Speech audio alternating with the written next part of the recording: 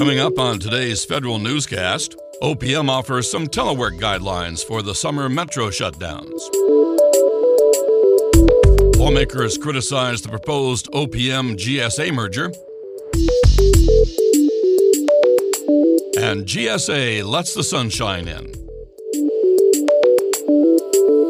Those stories and more in today's Federal Newscast.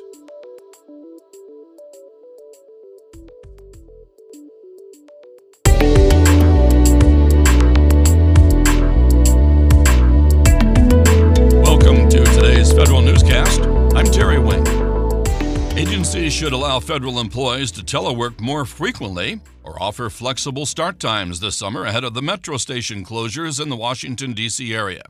That's the latest message from the Office of Personnel Management. OPM updated its telework and alternative work schedule guidance to reflect Metro's upcoming platform improvement project. 6 stations in Northern Virginia will be closed starting May 25th and lasting until the beginning of September. New OPM guidance comes a day after 3 Virginia congressmen asked OPM Acting Director Margaret Weichert to offer more flexibility.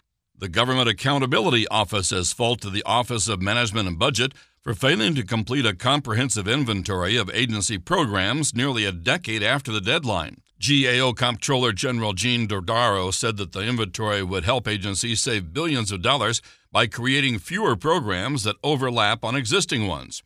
GAO found agencies could have saved more than $200 billion between 2011 and 2018 by acting on more than half of its recommendations to close duplicative programs. Lawmakers expressed bipartisan skepticism yesterday for the Trump administration's proposed merger of the Office of Personnel Management with the General Services Administration.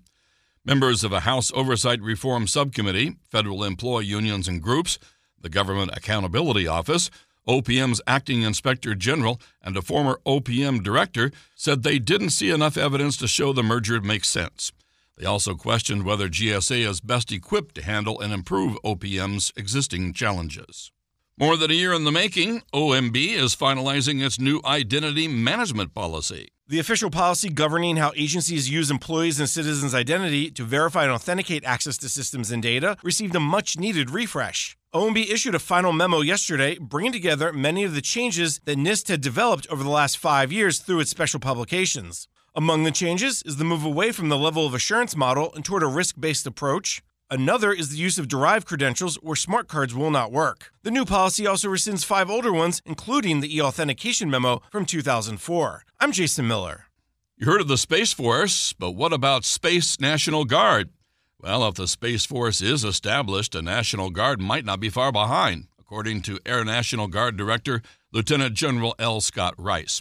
Rice says he wants the Space National Guard to operate only in the 7 states where the Guard has space squadrons. The Defense Department still needs congressional approval and funding before the Space Force becomes reality. Starting in October of this year, sailors and Navy officers must complete 2 years of service before they're eligible for tuition assistance. The Navy says the change is due to unprecedented usage and fiscal constraints. House lawmakers want to give veterans and their survivors a cost of living increase for a 3rd straight year. Yesterday, the House Veterans Affairs Committee approved the Veterans Compensation Cost of Living Adjustment Act of 2019. The bill mirrors one signed into law the last 2 years that gave veterans and their survivors an increase in disability payments that keeps up with inflation. President Trump has decided on a new Air Force secretary.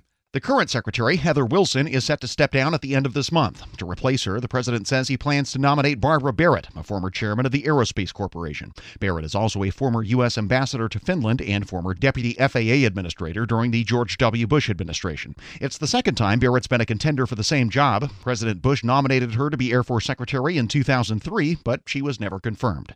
Jared Serbu, Federal News Network. The Federal Labor Relations Authority has certified a collective bargaining unit at the Agriculture Department's Economic Research Service.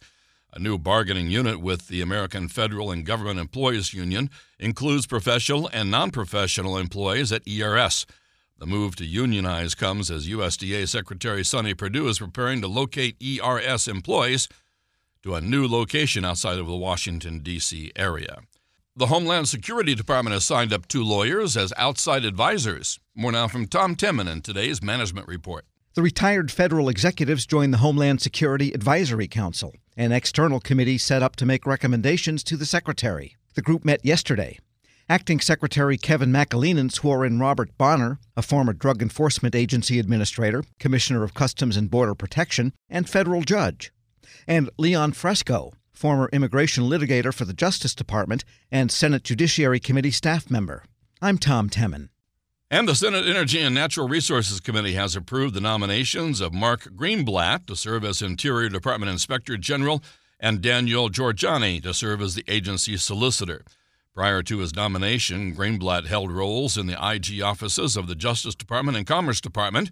For the past 10 years, Mary Kendall has served as the acting Interior IG, but will step down from her position later this month to serve as Deputy IG at Amtrak. You can find more information about these stories at federalnewsnetwork.com. Search Federal Newscast. Or you can subscribe to the Federal Newscast on Podcast One or Apple Podcasts. Also, follow us on Twitter. Our handle there is @Federal Newscast. I'm Terry Wayne.